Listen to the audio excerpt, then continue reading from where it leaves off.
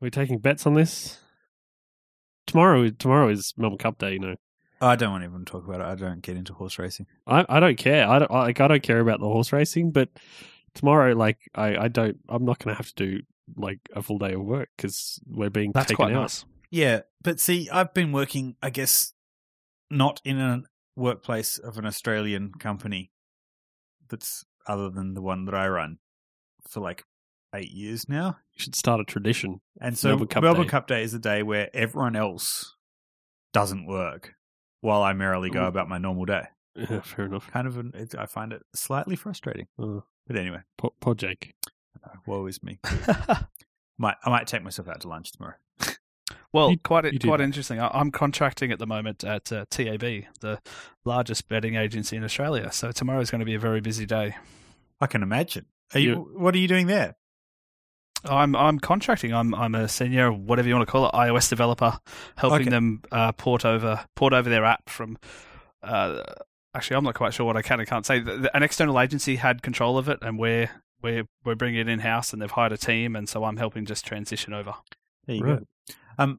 That takes me back to my days at uni, where we had a guest lecturer one day. Someone from the South Australian Police came in to talk about cybercrime. And he told us a story about the TAB once upon a time. Apparently, someone had written some code.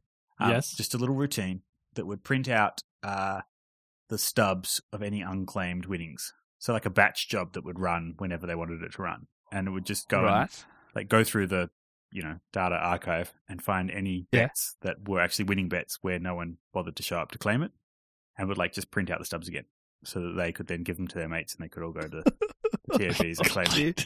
And apparently they got away with hundreds of thousands of dollars before some other contractor was looking at the code some years later and going, "What is this?"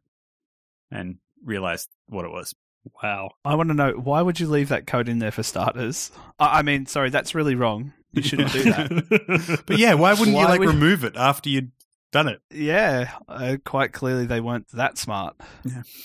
And then you just got to wonder about all of the instances where people were smarter and covered their tracks. Well, it doesn't really matter because they got away scot-free. Indeed. Yes, so tomorrow's going to be quite busy. So half the digital team's disappearing, and they're going to be in Martin Place in Sydney helping people do betting in real life. So they're sending a whole bunch of nerds out to talk to people face to face. Sounds phenomenal. I know. I mean, what's the worst that could happen, right? Oh dear. Oh well, it sounds like it's going to be a fun day. We should not keep you too late then. Make sure you're well rested, ready to be. I stay up until midnight most nights. It doesn't really bother me, even with 3 kids. So I don't know if we started the show. I don't know. We kind of. Let's do it. Let's start. Okay. Should I do the intro? I should do the intro because I'll forget about it otherwise. Yeah. Sure. All right. Hello. Hi. Howdy. You are listening to Mobile Couch, and this is a show where we talk about mobile development for mobile devices. Yep. This episode, specifically, because Ben is still away, this episode is hosted by Jake McMullen. Hello. And Craig Stanford. Hi. And myself, Jelly, a.k.a. Daniel Farrelly. And this is episode number 44, which is the recommended point size for buttons on iOS devices. Wow, that's quite a coincidence. Yeah. Although it's very, very profound. with my 6 Plus, I've changed the way that you look at the world. I've been going to 66 a little bit lately. Yeah. Makes sense. Not all the time. Yeah, is that because of the navigation bar plus the status bar? Well, that's only 64. Just gasp. Well, 44 kind of got me thinking in 11s, and yeah, fair enough. Right. And for certain things on the 6 Plus, 44 feels a little bit too cramped. It's just I want it to be. Did you end up fixing up your table thing that we talked about last episode? So I've got some follow up. The question you left us all hanging with, in the show notes at least, was, will Jake listen to Jelly's advice about... Yeah, in the show notes, yes. Table views. Yes, he will, is the answer. Because Yay! Thank you very much. That worked out quite well. So I had... I'm working on an app that's got to work on iPhone, all of them, and iPad. And part of the... one of the views... it's based on this idea of scrolling content. When you first load the app, a good third of the screen is taken up with a sort of header that has some branding. And then as you start to scroll, the header compresses, so it's just the sort of 44. Which is why you want it to not be just one right. screen. So I want it to scroll enough to push the header out the way. And so on various devices, it was working fine. And then on the bigger devices, it was looking a bit stupid because it would kind of scroll a little bit, but wouldn't scroll enough to fully push the header out the way. So I thought the rows needed to be taller. And kind of after your advice, I thought, yeah, basically I'm making sure that the rows are the right height so that the table will be basically 2 times the device height. And that seems to work well across all the devices. Excellent. I'm a little bit worried myself. When you say that the this big header across the top says it's branding, is that code for advertising? No. It's not advertising. It's just I think I know the app that he's talking about, and I can back him up on that. Yeah. So it's slightly. I mean, I guess it's trying to strike a balance between having the UI dedicated exclusively to the content that the app's about, versus having like some first launch experience that lets you know whose app you're using. So instead of having a sort of splash screen that is on screen for a while that you then move away, it's just the initial screen that has the content scrolled so that there's room above the content for some branding. And then as soon as you start scrolling, the branding just scrolls off the screen and becomes the header. I think it's working quite well. And it kind of makes sense that you kind of want to know what app you're looking at. I'm sticking with that. Sure. Yeah. It does look very nice. You've got a nice little trend. Oh, we've lost him again. Let's just keep talking to ourselves. Yes, it looks awesome. I'm enjoying it. Hi, Craig. Hello. I'm not sure that this is me. I'm wondering whether or not it's, the fact that I live all the way down the coast past Wollongong, that perhaps there's little people that live underneath the ground and run the messages backwards and forwards. Make them run faster. Jeez. I know, right? Give them some caffeinated beverages. That'd do it. Indeed. Or, beat them with sticks. No. Or carrots. It's got to be carrots. Yeah, carrots. Exactly. Yeah, You beat them with carrots? No. You catch more flies with honey than vinegar jelly. So I should beat them with vinegar. Drown them in honey is what I'm saying. That sounds very philosophical. Speaking of which, yes, there was something I wanted to talk to you about. I saw you on Twitter the other day encouraging people to stop working so hard. Yes. Tell me more about this. How do you feel? Well, how about before you answer that, Craig? How about we actually introduce who you are? That I think that's probably a good starting point. You mean the world doesn't already know? Hey, I've been in the local paper twice, so that's pretty big news. Yeah. Look, I know how you feel. So you're a multimillionaire founder, aren't you? Is that how it works? If by multimillionaire you mean unicorn dollars, sure. So tell us about the app that we clearly know what we're talking about, but the listeners may not. Rightio. What you guys are alluding to is, I'm assuming, is Clip. It's a bar tab app for your phone. So you register and put your credit card details into the app, and then when you want to open a tab, instead of handing your license and credit card behind the bar to some bartender that you don't know or trust, you just open a tab on your phone, walk up, order drinks, and then you get real-time updates of what drinks you've ordered, what food you've ordered, and then when you want to leave, you don't have to go back and collect your card or probably forget your card because you're too drunk. You can just close the tab from your phone. That's pretty much it. Nice. That sounds like a really clever idea. You know what it sounds like? It sounds like the last time that we talked about, well, maybe not the last time, but when we were talking about beacons once, you were talking about how you wanted to have a coffee. I was thinking coffee about that ordering tab again today. Yeah, you're always thinking about that. I want an iBeacon app that knows when I've walked into my favorite coffee shop and tells them that I'm there. Right. Well, orders the coffee for me. You should probably know the guys from Beat the Queue. They've already got a pre-ordering system, and they actually bought out. So the reason I got into Clip was because I was doing some freelance contract work for a guy named Greg Taylor, and he had the app I helped him on. He had another app that he'd started up called eCoffee Card, and so that was kind of like when you go and buy 9 coffees and get the 10th one free. It was a digital version of one of those stamp cards. So I met him through that. And so that business he sold to the guys from Beat the Queue, which is why I know about them, which is a pre-ordering app for your phone.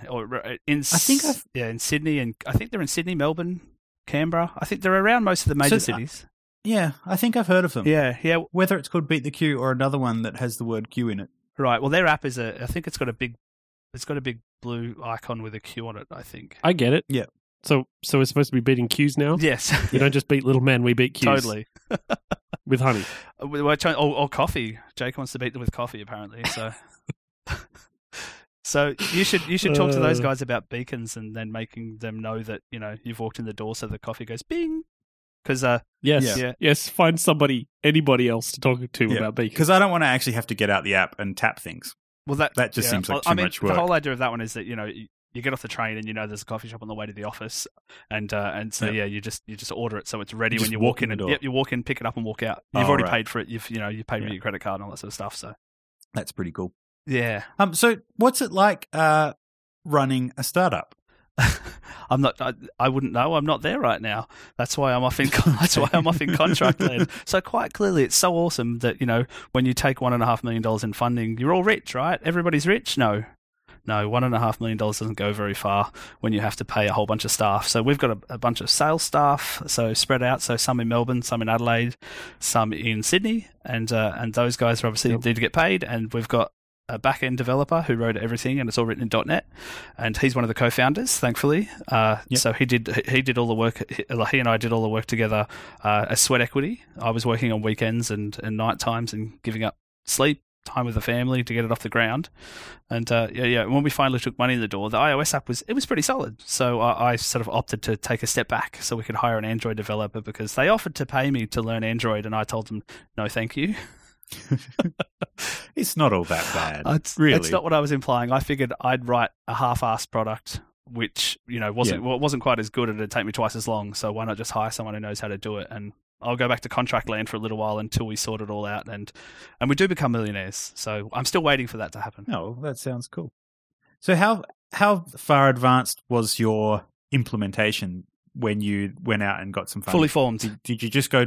So it was working. It was, yeah. In production. Yep, we had it. There was a bar in Surrey Hills called the White Horse that had it, which has since been sold, and it's not there anymore because it's been rebranded. But we'd also signed a deal with the UPG group. So if you've ever been to Sydney, there's a pub called the Argyle, and then next door to that, there's the Lowenbrow that's owned by the same company, and they also own all of the Bavarian beer cafes, which you would probably know, Jake, because the Swipe conference in Sydney had the beers and drinks. There was a Bavarian beer cafe. It was that one, yeah. So we've got it in. We've got it in all of the Bavarian beer cafes, and they were one of the first ones. Thankfully, it turns out, it's not what you know, it's who you know. So Greg already knew the guy down at UPG, I'm pretty sure, and he made sure we got rolled out there. So he was like the manager, so the managing director, and so we were working there. So when the investors, it took us a while to find the money. We were looking for 6 months, and we'd pretty much run out of our own money, and we were almost at the point where maybe we should just give up. Maybe this isn't a good idea. And Stuart was working for free. He'd quit his job entirely, and we kind of just lucked on the right people at the right time, and they went and tested it, and they thought it wasn't going to work. They figured it wasn't going to work, but they went into the Bavarian Beer Cafe, and it worked first go, and they were like, "Wow, we should probably give these guys some money." Oh, that's pretty cool. That's a pretty convincing demonstration where you've got an existing. It's built an existing implementation in use, and your potential investors can actually go and get a beer with it. Yeah, for sure. I mean, in hindsight, I'm wondering whether or not, I'm not saying it's a bad approach. It's definitely an approach, but another approach might be to actually to sort of go with an idea and then get paid to build it, as opposed to build it yourself and then try and worry about money later on.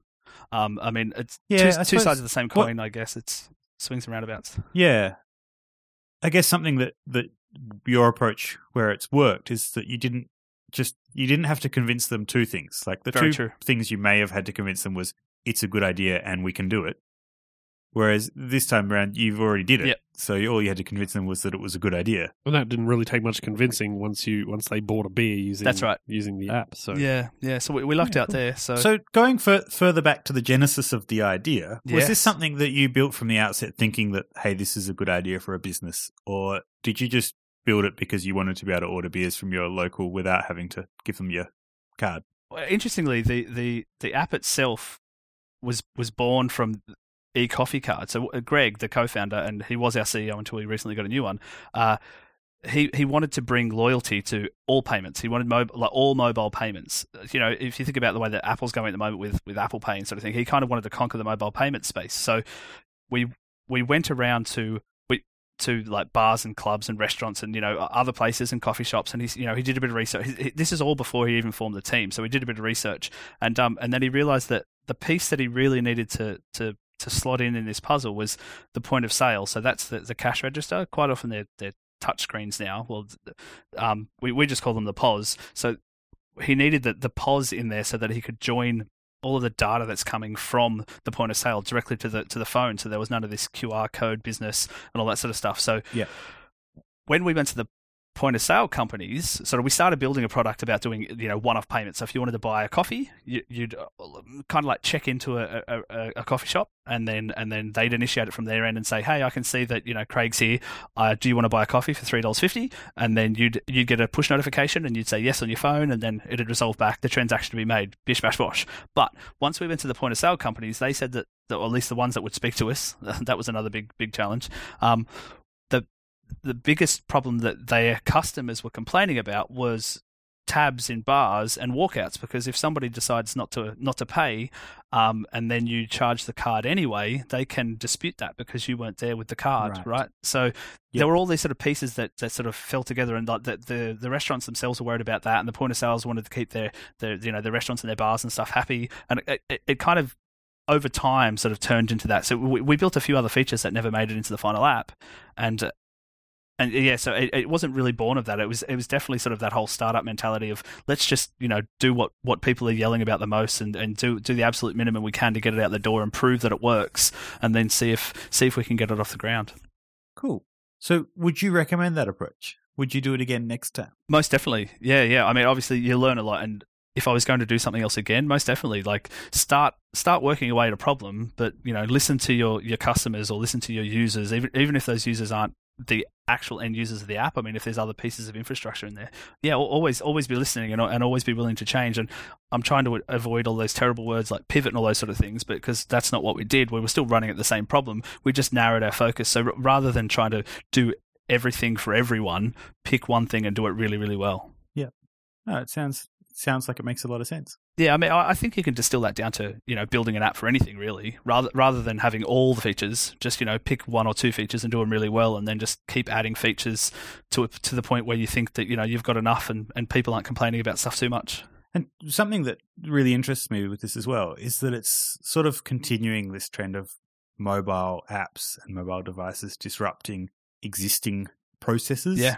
Existing systems. Like, I guess, Uber's probably one of the most well-known examples of this, where mobile technology comes along and makes the process of organizing a car to transport you a little bit easier. Yeah. Or probably substantially easier than it was having to go through some central dispatch coordinator. Yeah. And it sounds like you're doing a similar approach, where you're sort of a little bit bypassing the whole point of sale stuff. A little bit. We still the entrenched players. Yeah, I mean, we still need them because they're the ones doing all of the work with regards to. They've got a massive database at the back end of all the products that you've got in a bar or a restaurant, and so they do all of that work for you. And there's a whole bunch of back end reporting they do, and they normally linked up with ordering systems and those sort of things. And we didn't want to get into that when we spoke about it. We spoke about building our own point of sale and everything, but then we decided it's probably not worth the trouble of biting off more than we can chew. There was only two developers working on it, so I mean, we never really set out to disrupt anything like that. I mean, we did, but that's not. You don't sit around talking about disrupting all day long. You just think, how can we make this, even 5-10 seconds easier for someone when they're trying to do something, and that it sorts itself out. Yeah, exactly. It's sort of taking a bit of a novel approach to an existing problem and not worrying too much about the existing constraint. Yeah. Looking at it with fresh eyes. Yeah, we've got these devices in our pockets all the time, right? So if you can avoid having to take an extra piece out, then and again, I come back to Apple Pay. I love the idea of Apple Pay. I think it's fantastic, and I'd love to even incorporate it into Clip so that people feel really happy not taking their wallet with them. I mean, you still need identification, but if we can solve that piece as well, then all I need is my little mini supercomputer in my pocket, I'm sweet. Or on your wrist. Or on my wrist. That's true. I'm really looking forward to that. I mean, I'm not quite sure how it'll work with Clip, but it's a problem that I'm looking forward to solving. Yeah, cool. Yeah, actually, I absolutely love the idea of beacons. I think they're fantastic. There's, we've spoken about them quite a lot at Clip, and so we're trying to figure out a way to sort of not tackily, not make it too tacky and in your face, but still use it. So I think this is a real challenge for beacons, and I think there is a huge risk at the moment that people will be really put off if their first experiences with iBeacons are tacky and are a little bit stalkerish in your face. Yeah. Yep, exactly. And iOS 8 has made it worse. So the permission that you need for asking the operating system to keep track of beacons on behalf of the app and then launching the app when you encounter one is the location services always on permission. Yes. Which is the exact same one that you'd use if you were wanting GPS in the background to continually monitor your location. I.e. the battery drainer. Yeah. So from a user's perspective, they're getting this dialogue that's saying, allow this app that I don't really know that much about to continually monitor my location. Yes. One, it sounds creepy. Yep. And two, it sounds like it's going to drain my battery. And then even if you do get them to agree to it, now on iOS 8, it'll remind you after some time, such and such app has been tracking your location in the background. Do you want to allow it to continue? Yeah, I remember launching one of the betas for iOS 8 and on my phone, and all of a sudden I get this plethora of dialog boxes saying this app has been using your location in the background. Do you want to continue to allow this? This app has been allowing you. The thing that amazes me is that with iBeacons, at least, I don't know what the situation is for GPS. That dialogue's not accurate because it's displayed irrespective of whether the app has encountered any of the beacons that it knows about whilst it's been installed on the phone. Like, it's quite possible that you installed my app on your phone, you said yes, you give it permission to know when it comes into range of a certain set of beacons. You never go in range of one of those. And then a week later, iOS 8 gives you that dialogue to say such and such an app has been monitoring your location in the background. The app may not have ever gotten one callback to say you've come within range of a beacon, and the user's told that they were kind of being stalked. I don't know. Well, it's not exactly feel untrue, like though, is it? I mean, it is always listening for those beacons. It's just, unfortunately, one of those ones that people think... So the operating system that's true. is continually detecting Bluetooth signals from the environment around it, and it will only launch the app in the event that it encounters one that app knows about. Yeah, but technically, that is kind of tracking your location the same as GPS, because if the developer of the app puts out beacons, they can know where those beacons are. Correct. And so that they can tag those beacons with a GPS location, and when you come in range, they know that you're in a specific location. So it is technically the same as using GPS. Right. So I guess I'd feel a little bit better if that wording was a bit different. Was only presented. Yeah, if the wording was a little bit different, and also if the message was only presented in the event that the app actually did get a callback to say that it came within range of one of the beacons that it knows about. So this actually brings up something that I've been considering bringing up on the show for a while. It's not necessarily to do with beacons, so I'm sorry for taking you off beacons. It's got more to do with asking permission for stuff, right? Right. No, it's completely relevant. So it is relevant. I'm not just completely going off the rails here or anything. I'm just steering it away from beacons. So I read an article. I can't remember where it was. It was a while ago now. It was prior to me getting back into doing this current big update to GiveWrapped, and I've been taking it a little bit to heart. One of the things that it suggests is that you know how a lot of apps they'll launch and they'll just basically ask you for permission to do this and permission to do that. Yeah, permission to terrible. do this. It's terrible, right? And Yep. you go through and you just kind of like no. Yep. And the terrible thing about that is that when you've said no, in some instances it's hard to ask again. You can't ask again. You've got to. All you know is that you've been denied, right? And so, for in the case of GiveWrapped, right? I use things like the photos, like the photo roll, which you need to ask permission to access. Yeah. And if they say no, then I couldn't do anything, especially prior to 8, because prior to 8, all you could do was say, well, if you go to the settings app and scroll to this point, dance on your one leg 3 times, and, do like some sort of magical dance, you might find out how to turn it back on. Right now, at least you can kind of link off to the individual settings thing for your app. Yeah, which is big improvement. And the switches are in there now, which is great, but it still doesn't really solve the problem of, okay, they launch whatever you're doing. So in my case, you opened the Photos tab and it immediately asked you for access to your photos so it could show you your photos. Yeah. So the article that I read and the suggestion that I've been playing with is this idea that actually ask for permission immediately. Yeah, I think that's a fantastic idea. So what you do is you display like a button and maybe some text that explains it. Yeah. And then when they press the button, then they get the dialogue. Yeah, I think we must have read the same article because I've been probably doing that. It's been a while ago for a little bit, and it's I've read it before as well. It's basically you make them take the action that causes the system dialogue to appear. Yeah. So you give them a little bit of a blurb like, this app can use beacons to let you know about artwork around you. Right. But you need to enable location services. Tap here to do that. Yeah, you're essentially saying you want to do it sort of just in time, do it at the absolutely last possible moment before you need the permissions. Yeah, exactly. I just put a link in the chat. Was that the one that you read? Was it on TechCrunch, the right way to ask users for permissions? Yeah, I think that might have been it. I'm trying to open the chat. Hang on. And then I went looking and there were some really good examples of apps that do it really well. Yeah, I seem to recall Foursquare did a good job of it at one point. Yeah, and some people, I guess, refer to this as onboarding as well. Yes. Yeah, a lot of people are using it in their like onboarding thing, and so that's part of the thing they scroll through. But you scroll through a bunch of pages where they say, okay, well, what we're going to do is we're going to ask you now for this permission, and this allows us to do this. Yeah. But do you guys find that off-putting, though, the whole onboarding thing? I've had many a debate, especially with the guys at Clip even, about sort of when to ask for permissions and, you know, what the onboarding process should look like and all that sort of stuff. So I've played with this before, right? And I've talked about this before, because when GIF Wrapped was in beta the first time around, I had an onboarding experience. It was like 3 screens long.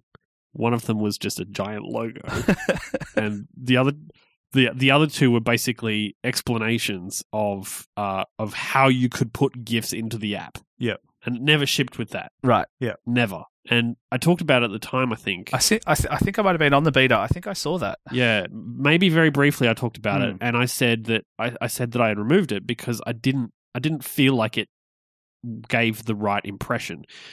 I think onboarding can be good, but I think it needs to be done just right, or it will actually send the wrong message. Yeah, and I think in some cases it's necessary. So, for example, going back to beacons, if your app is based purely around like an iBeacon thing, like it's not going to work without them, and someone launches the app and Bluetooth's turned off, then you need to tell them to turn Bluetooth on before you can proceed. Yeah. It's kind of like you can't get any further.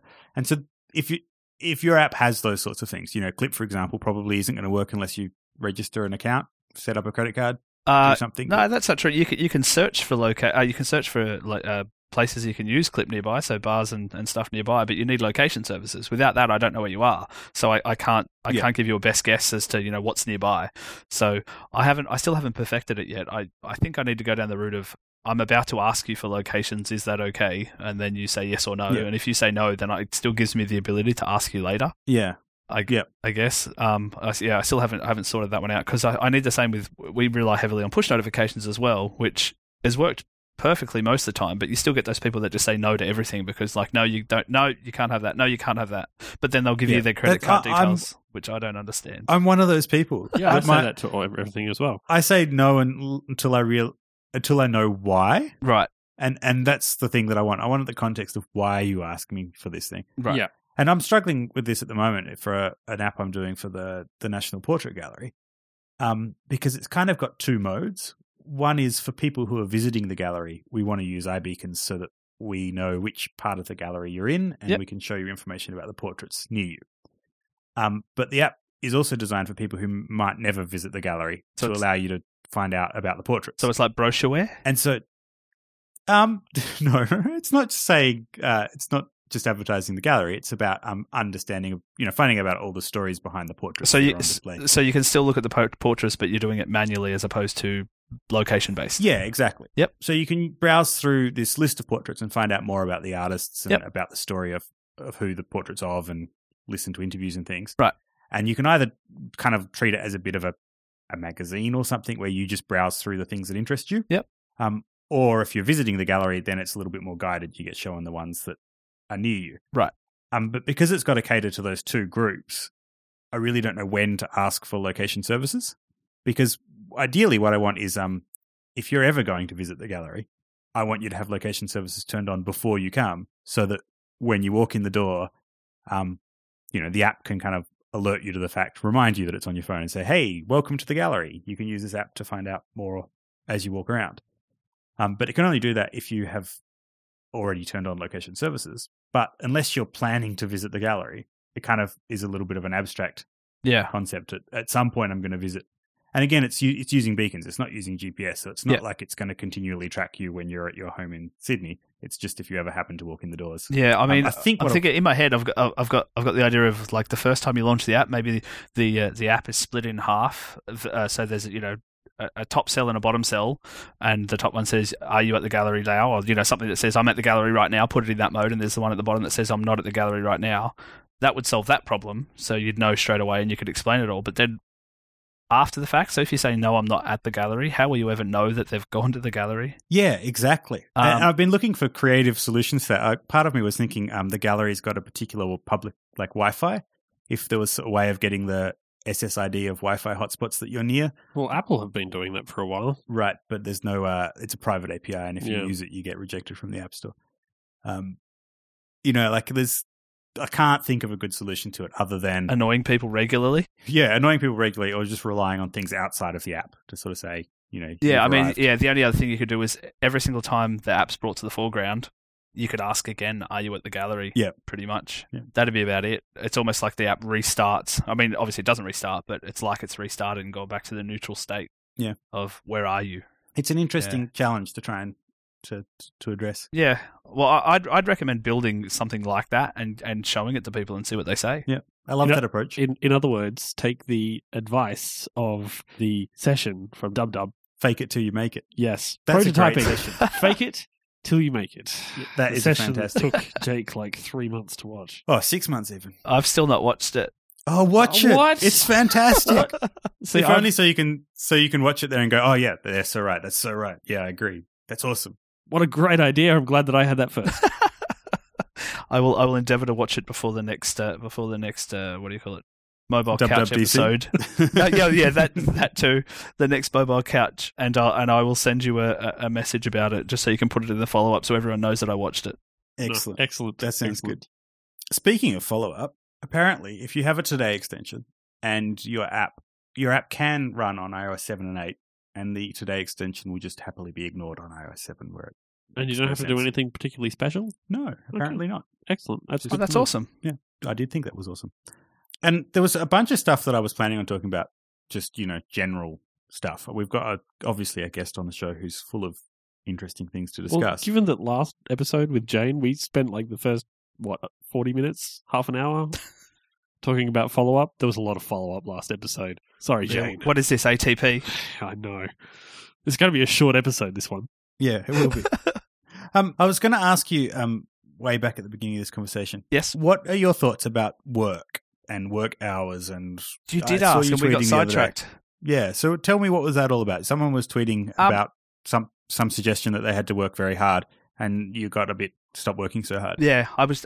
In hindsight, it was a little bit in your face. I don't know. Maybe it's because I've done the startup thing and sacrificed time with the family and all that sort of stuff. And I found I got quite stressed. And I'm not old by any stretch, but I'm not young. I'm 34, and this was a year and a half ago, and I started getting really bad indigestion all of a sudden, and I was wondering what it was, and I realized I was just overworking myself. I was just a bit stressed, and so I was like, just everyone needs to slow down and take time of a night time, and spend time on the weekends and spend time with your family, or if your family's too far away, spend time with your significant other. Or just go out by yourself and watch a movie, or switch off pretty much, because you'll end up relaxing a lot, and quite often you solve the problems that you were stuck on anyway. And I think I know I've mentioned ATP once already, but there's something that I think it's Casey Liss says that is this going to eat me? No, it's not. So if I don't do all this work, is the world going to end tomorrow? No, probably not. It'll life will go on. So Try not to get too stressed. I think that's great advice. That's pretty much what it comes down to. I mean, I've kind of been that way, the whole try not to be too stressed since I was about 19, when I found out I had Crohn's disease. And so one of the big triggers for a lot of people with Crohn's disease is stress. And so I kind of decided that nothing's really that bad that it's gonna sort of end the world unless I get stressed, in which case it could send me to hospital. So I figured it's probably best to stay relaxed about most things. That's a pretty good motivation, to stay relaxed. Yeah. Yeah. To not go to hospital, yeah. Yeah. So now you're stressing me out, guys. Just calm down. No. Sorry. I mean... Sorry. It's funny, though, because I think that as Australians, I Yep. feel like there's a kind of a mixture of culture here, where Yep. there is a culture of sort of being laid back and relaxed, and messing around a bit, and having fun, Spending time at the beach. which sometimes I think is overblown, and people play up that culture more than is actually the reality. And then there's also this culture of people really getting really into work and working kind of ridiculous hours and being taking it very seriously and sacrificing a lot. And I feel like it's weird that they both sort of simultaneously exist. They do.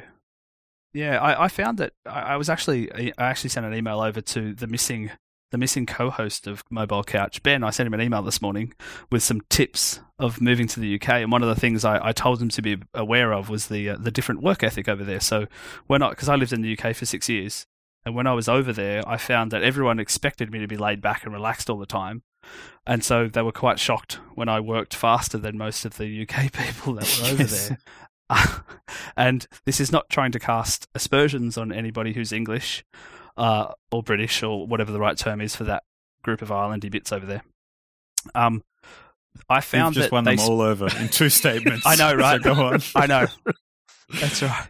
Wouldn't be the first time I've been called racist. I know, I'm doing great. I found that they spent a lot of time complaining that they were busy instead of actually working, so that ended up making them busy, and they'd rush around at the last minute to get all their work done. And so I was always like, guys, let's just do the work instead of talking about the work, and then the work gets done.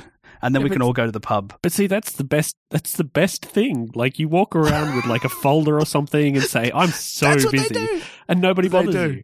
It's a technique. But you've still got to do the work, Jelly. Somebody's got to do it. Unless they just leave it to the Australian in the corner who's quietly nattering away at his keyboard. See, this just takes me back to my days in the public service. See, and I'm not going to talk about how my work ethic while I was in the public service, because it was pretty much just turn up, right? Yeah, well, let's just say that I was the guy that found my way around the internet blocking system that wouldn't allow you to get to YouTube and stuff. Yeah, let's just say that. Did you outsource your job to somebody in India? No, but I remember that. I remember that article. I remember that story. That was great. No, see, the great thing about the public service was, or at least the area that I was working in, was that I would turn around, do my work, at the last possible moment, and they'd be like, "Wow, like this is 2 weeks later, like, and I'm just coming in under deadline. Spent most of my time watching cat videos on YouTube." And they'd be like, "Wow, you got that done so fast." I was like, "Yeah, yep, yeah, I know. I'm so awesome." Sorry, I was just going to say, I think it's interesting that I think you make a really good point that there is this balance to be struck between having a relaxed attitude where you give yourself time away from work. Actually, sometimes leads to being more effective.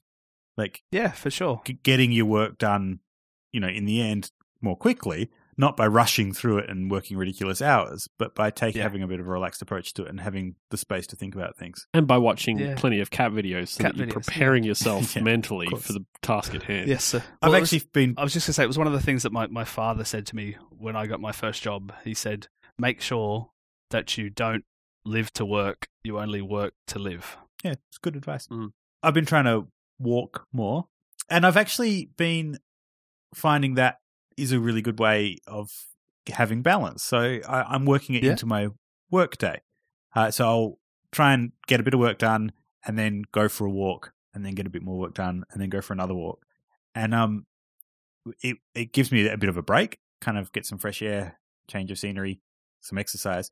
And I'm also finding on the walk might not be spending the whole time like consciously thinking about the programming I was doing, but somewhere it's kind of ticking away a little bit, because I'll find I'll get back to my desk and suddenly be making progress more quickly through the problem. That's something, that I'd gone maybe had a couple of false starts on something, and then I'll go for a walk and I'll come back and sit down in the next, and then I'll be able to nut it out.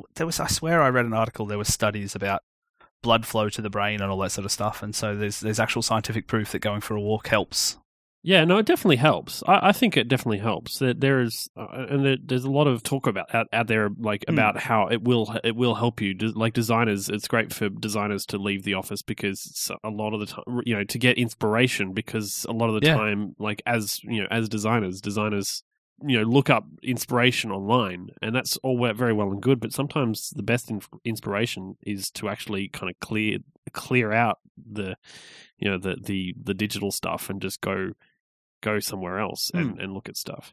But I'm finding the same thing. Like I'm walking more personally. I'm not getting 10,000 steps a day. I actually went through this whole thing where I tried so hard.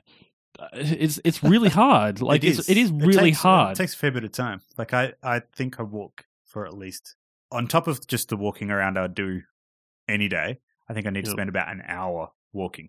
Yeah, that sounds about right. Find an hour to walk. And so, sometimes if I've got client meetings or something, I'll park my car a fair distance from one of the clients and walk between them all. And it just means I've got to spread the meetings out a bit more. And, So what I've ended up doing is doing much the same thing. I lowered my goal. You lowered you lowered the bar. I was saying to Jake earlier that I kind of cheated, but didn't really cheat, and he was like, "You've just been shaking the phone, haven't you?" Because I was looking for a way to cheat on the weekend. I went for a super long walk to get my 10,000 steps, and it was such a picturesque. It was lovely by the lake in Canberra. It was a bright sunny day, and everyone was out walking. But on the way back, I decided to record a hyperlapse of the walk, and then I realized that I'd been resting the phone in my son's pram, and of course none of the steps counted. So I got back, I'm like, half of my steps didn't happen. Like I have the problem of I'll go for a long walk. Like I'll go for a walk with Mel around the lake, or a couple of weeks back I hadn't made 10,000 steps, and I really wanted to. I was going for a streak, like I was trying to get a green week.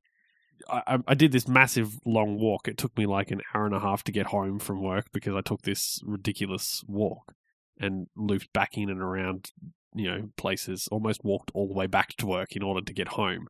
Right. And still didn't make 10,000 steps by the end of the day. I was so annoyed. So I came to the opinion that I think it's more important in my instance not to necessarily try to always be getting 10,000 steps, because it is really hard some days, especially if I want to kind of get a nice green slab in Pedometer Plus. So I lowered my bar, and I said, well, what I'm going to do is I'm going to work my way up to it. So I'm going to start, and I started at 6,000. I said, okay, once I get 6,000, I feel like I'm getting it, nailing it every day, I'm going to up it. So I've actually moved up to 7,000. I'm getting trying to get 7,000 every day. That's a good approach. And, to be fair, on Saturday I got 15,000 steps because I was walking around doing all this gardening and stuff. But then yesterday, I got to the end of the night at about 10 o'clock at night, and I still only had like 4,000 or something. I needed to get another 3. So I ended up doing laps at the house, listening to Developing Perspective, just to, keep me occupied.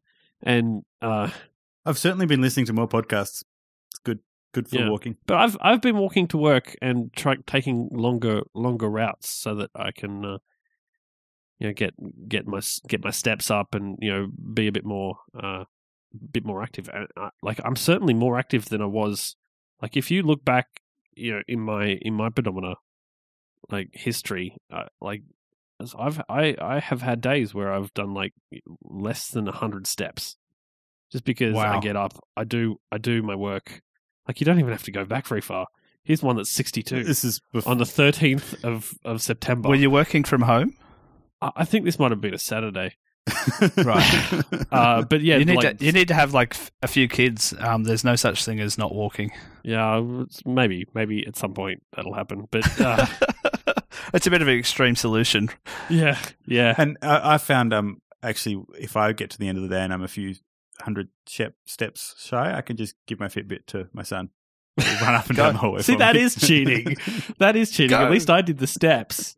I may have walked laps around my house, my living room. My motivation in this is only partly about health and well-being. It's also partly about justifying purchasing an Apple Watch. I figure if I can do 10,000 steps every day between now and when the watch comes out, then I've got a really good reason to get one because I clearly need a health tracking wearable wrist device.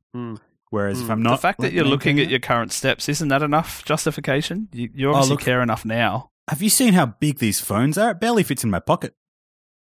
I need a more compact, lightweight way to count my steps. Didn't you have a Fitbit at one stage? I do. I can't keep the battery charged. Gosh, you're going to do so well with an Apple Watch. Clearly. Yeah, because that's totally going to last all day. My advice about walking is, it probably doesn't apply to you guys in Canberra because I don't think you have a train out there, do you? We have exactly one. It goes to Sydney. One train. That's right. It doesn't actually go anywhere. Like it's the end of a track. And yeah, so the train comes in and then has to go back out the same direction that it came. I was just going to say, if you commute to work, just get off 1 or 2 stops earlier and walk the rest of the way. Obviously, that doesn't apply to you guys. Well, we do have buses, and they are terrible. So if you get off at a couple of stops early, you'll probably get there faster than the bus would get you there anyway. Yeah, and I've been doing that. As you say, it only takes about an hour or so to get 10,000 steps of walking generally. I mean, my daily average is 9,137. So I drive a car halfway and then train the rest of the way. So for my 2 hours to get there, and then I just walk from Central out to Ultimo at the moment, and that's only 15 minutes each way, sort of thing. So you add that up with all the other walking I do, and I can easily hit 9,000 a day. I must be just lazy then. I'm definitely getting put to shame.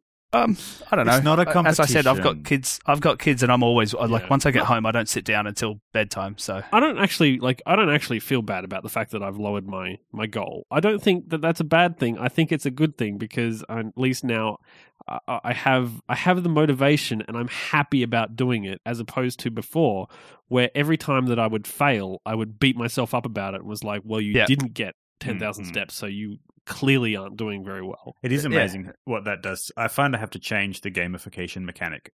Whereas if it's about getting these green stretches, the minute that I miss a day, suddenly that's it. It's so much harder to get them the following week.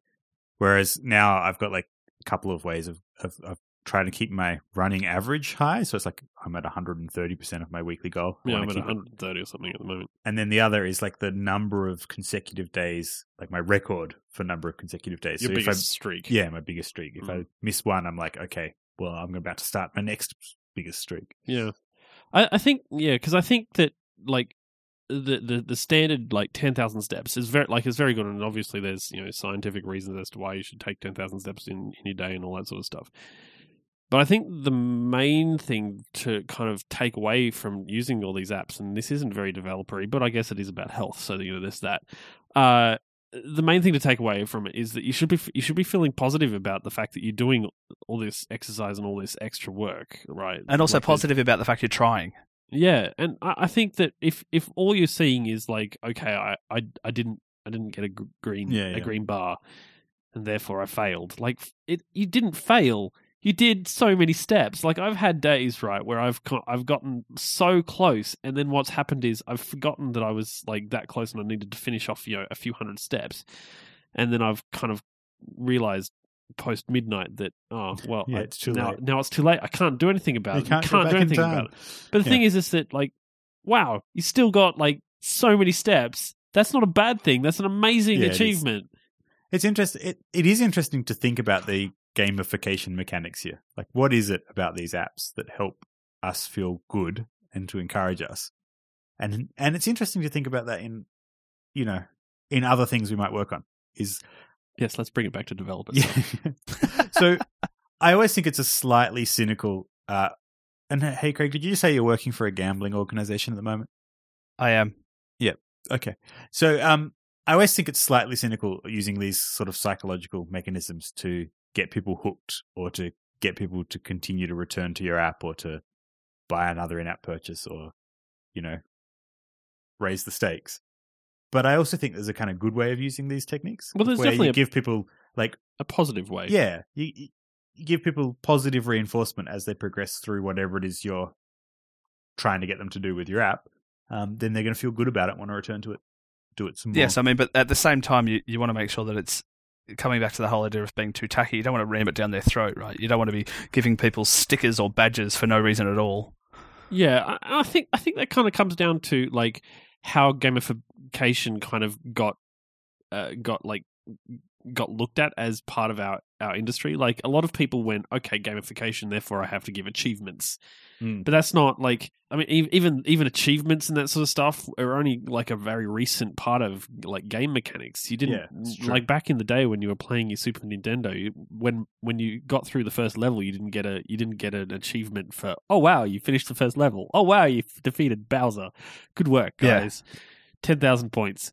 Like, you didn't get any of that. Well, you got points, but that was no. But the gamification back then was storytelling, wasn't it? The fact that you'd end up in the schoolyard the next day and you'd be telling your friends about all this cool stuff that you did last night. Yeah, so you could progress the right. But there was other aspects of it as well, like leading people into the game. Like, Mario is very well known for the fact that you like the first level is designed in such a way that you learn new things at each kind of point. You learn how to jump because you've got to jump and you've got to get your the mushroom, and then you learn that you can die because if you touch this, you touch the Goomba, he'll kill you. But then you can learn that you can jump on him, and that will you just kind of learn these things as you go. And there's articles out there that will detail it in much. But it comes back to that onboarding idea, right? So that level is the onboarding. Yeah, having apps that slowly reveal themselves to you. That as you progress through the app, you learn more about its features and you get to see more of the complexity. And these days, what you end up with is in games is you see a lot of kind of tutorial levels where they'll say, "Okay, press B to jump." They won't continue until you press B and jump. Right. And I think that is kind of more like what onboarding is these days. Like, it's more explicit. Overt. Like, it's very overt and very explicit. I tried an app the other day, which is basically a little drawing app called Sketches, so that I could try out my new stylus. It's very similar to paper, actually. In many ways, once you get into the app, there's not really a lot that's kind of going on. But that's good, right? Well, that is good. That's what you want, kind of. You want to clear space for drawing and stuff. But the issue was that there was an onboarding experience that kind of went through, okay, this is the gesture that you use to do this. This is the gesture that you use to do this. Oh, right. And all I wanted to do was just use the thing. Yeah. I just wanted to draw something. Get out of my way, I want to draw. And so I just went swipe, got in. And then had no idea how to use the app. And there is no way to get that onboarding experience back. You can't bring it back. You can't bring it back. Sure you can. Delete the app and download it again. Right. So I looked for like 10 minutes to see if there was a button to say, okay, show me the onboarding experience again so I can learn these gestures. And there's no way. And this is the issue. One of the issues that I think is with that sort of an experience. Sure, games will at least let you play the tutorial level again if you feel the need to, but a lot of the time, the onboarding experience is something that you only see once, and you only really want to sit through once. And so if you're not teaching the people how to use the app, and if the app is not explicit about how you use it, then or intuitive enough, you mean? You're saying if you can't discover it on your own, then you're going to need something to help hold your hand on the way through. That's right, and I think it comes back to like the thing that I was saying about onboarding experiences, right? Where I was saying like that like I kind of had issue with it, and I never ended up shipping one in gift wrapped because I didn't feel like it added anything. I didn't feel like it really helped. Like, it told you explicitly the ways that you could put gifts into the app, but really that was not the best way to do it. The best way to do it was to have very explicit ways as to how you get it into the app. And so eventually, like, it ended up shipping with an entire like explore section, which had search and photos, and everything was kind of just there, and it just kind of you just tap around until you figure it out, right? Yeah, and so it was the sort of thing where you can discover it, and when you do discover it, you're like, oh wow, it does this thing. This is awesome. So what you're saying is you end up taking the Mario approach. We're trying to level up. I don't know that the gift wrapped is as good as Mario. It doesn't at make sort of thing. that nice blingy noise when you jump on things. That one. That's what's missing. Yep. I'll add some sound effects. Everything needs sound effects. No, it has to be you doing that sound effect, Jelly. I'm good at doing sound effects. I have a habit of when I'm trying to explain motion, I will do sound effects, and even if I'm sitting, and I also use my hands a lot, which people can't see on the show, but I have a tendency to I want this screen to do this thing, and I'll just do these noises with So, a little bit of trivia here. The first version of iView for iOS has me in it going. That's great. If you add an episode to your watch list, it kind of animates into the top corner. And every time I did that on my screen, I'd watch it animate and I'd go, and I'm like, okay, I'm going to record that, put it in there. Is it still there? No, it's been updated. Oh, that's a shame. Gone. I have to acknowledge that my inspiration for that little sound effect was from using Skitch and yes, Life, two great apps by the company formerly known as Plask. Yeah, and I think Keith from the company formerly known as Plask was a sound engineer, had a background in sound and producing sound before he got into software, and you could really tell it through those apps. I think there were a couple of the first ones that I encountered that made really great use of sound effects in terms of giving real affordance to the UI. I think sound effects can be really good. I think sound effects, when done correctly, and not over the top type stuff, but done in such a way that it kind of blends into the app, can give a really nice tone that is missing. Comic Life was kind of over the top, but it was kind of an over the top app. You could drag it's about comics, right? Yeah, and you'd drag a speech mark onto your canvas and stretch it, and it would give a stretchy balloony sound. Exactly like that. It was fantastic. I'm good at these ones. Thanks for joining us. Thanks for having me. You have to come back sometime. Yeah, most definitely. Anytime you want me back on the show, just ask and I'll come a running. Will you run all the way to Canberra? I think it was metaphorical. Oh.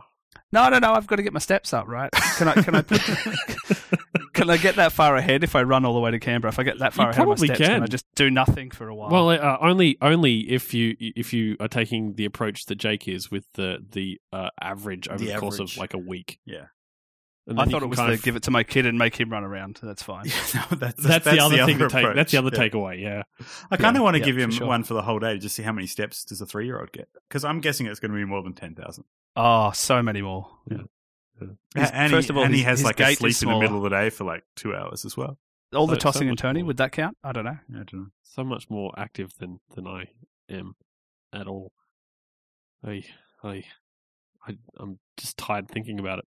Yeah, you probably shouldn't have kids then. Not right now. That'd be a really good way to end the show, though. Gift wrapped is my kid at this point in time. It's your baby. Yeah, fair my enough. Baby. If you would like to read any of the show notes that Craig has lovingly prepared for us, and Jake hasn't, you're welcome. You can go to the website. The website is mobilecouch.co/44. Because that's the number of the episode, as well as being the minimum point size for buttons in iOS. Or navigation bars. That's true. But then the buttons, see the thing is the buttons in the navigation bar actually they have a tappable area that's outside of what they appear. They certainly do. Indeed. So you don't have to tap exactly on the button, and that's what they suggest doing if the button has to be little. Keys on the keyboard aren't 44 pixels wide, but are 44 pixels high. Yeah, well, they only suggest that it's got to be height. It doesn't have to be width. There you go. It's strange. If you would like to get in touch with us, you can do that as well. The show can be emailed at mobilecouch.co/contact. That's the website. It has a form. You fill out the form. It sends an email. If you would like to email us the old school way, you can do that as well. We have an email address. It's hello@mobilecouch.co. Now, if people want to get in touch with you, Craig, how is the best way to do that? You can grab me on Twitter. I'm the Padded Cell on Twitter. That's ThePaddedCell. Indeed. Jake is also on Twitter. He is J McMullen. That is JMACMULLIN. I'm on Twitter as well at Jelly Bean Soup. Now, I should also mention, because I had some feedback. People were trying to find out the show's Twitter account, and I never mentioned it on the show, and it's also currently not on the website, which is kind of a failing of me. So it's a secret Twitter account. It is like a secret Twitter account. It is the secret Twitter account where we post the show. You can follow Mobile Couch at _Mobile Couch. That's basically how it is. Yep. Good. Glad we covered that. Excellent. Hope everybody got that. Yep. Hope you were taking notes. It's very difficult. Hang on, I'll go follow it now. Are you not following it? You are following it. Of course I am. That's just joking. Aye. Well, we better wrap this up before things go completely crazy. I'm sorry. What are we rubbing up? Wrapping. We're wrapping things up with gifts. Right, sorry. Yes. Hey. Hello. Nailed I'm it. nothing if not shameless about promoting gift wrapped. Thank you everybody for listening. It's amazing to talk to you as always. We look forward to talking to you again in the next episode, number 45. It'll be great. I'm sure it will be. Ben will probably be back. Maybe. Who knows?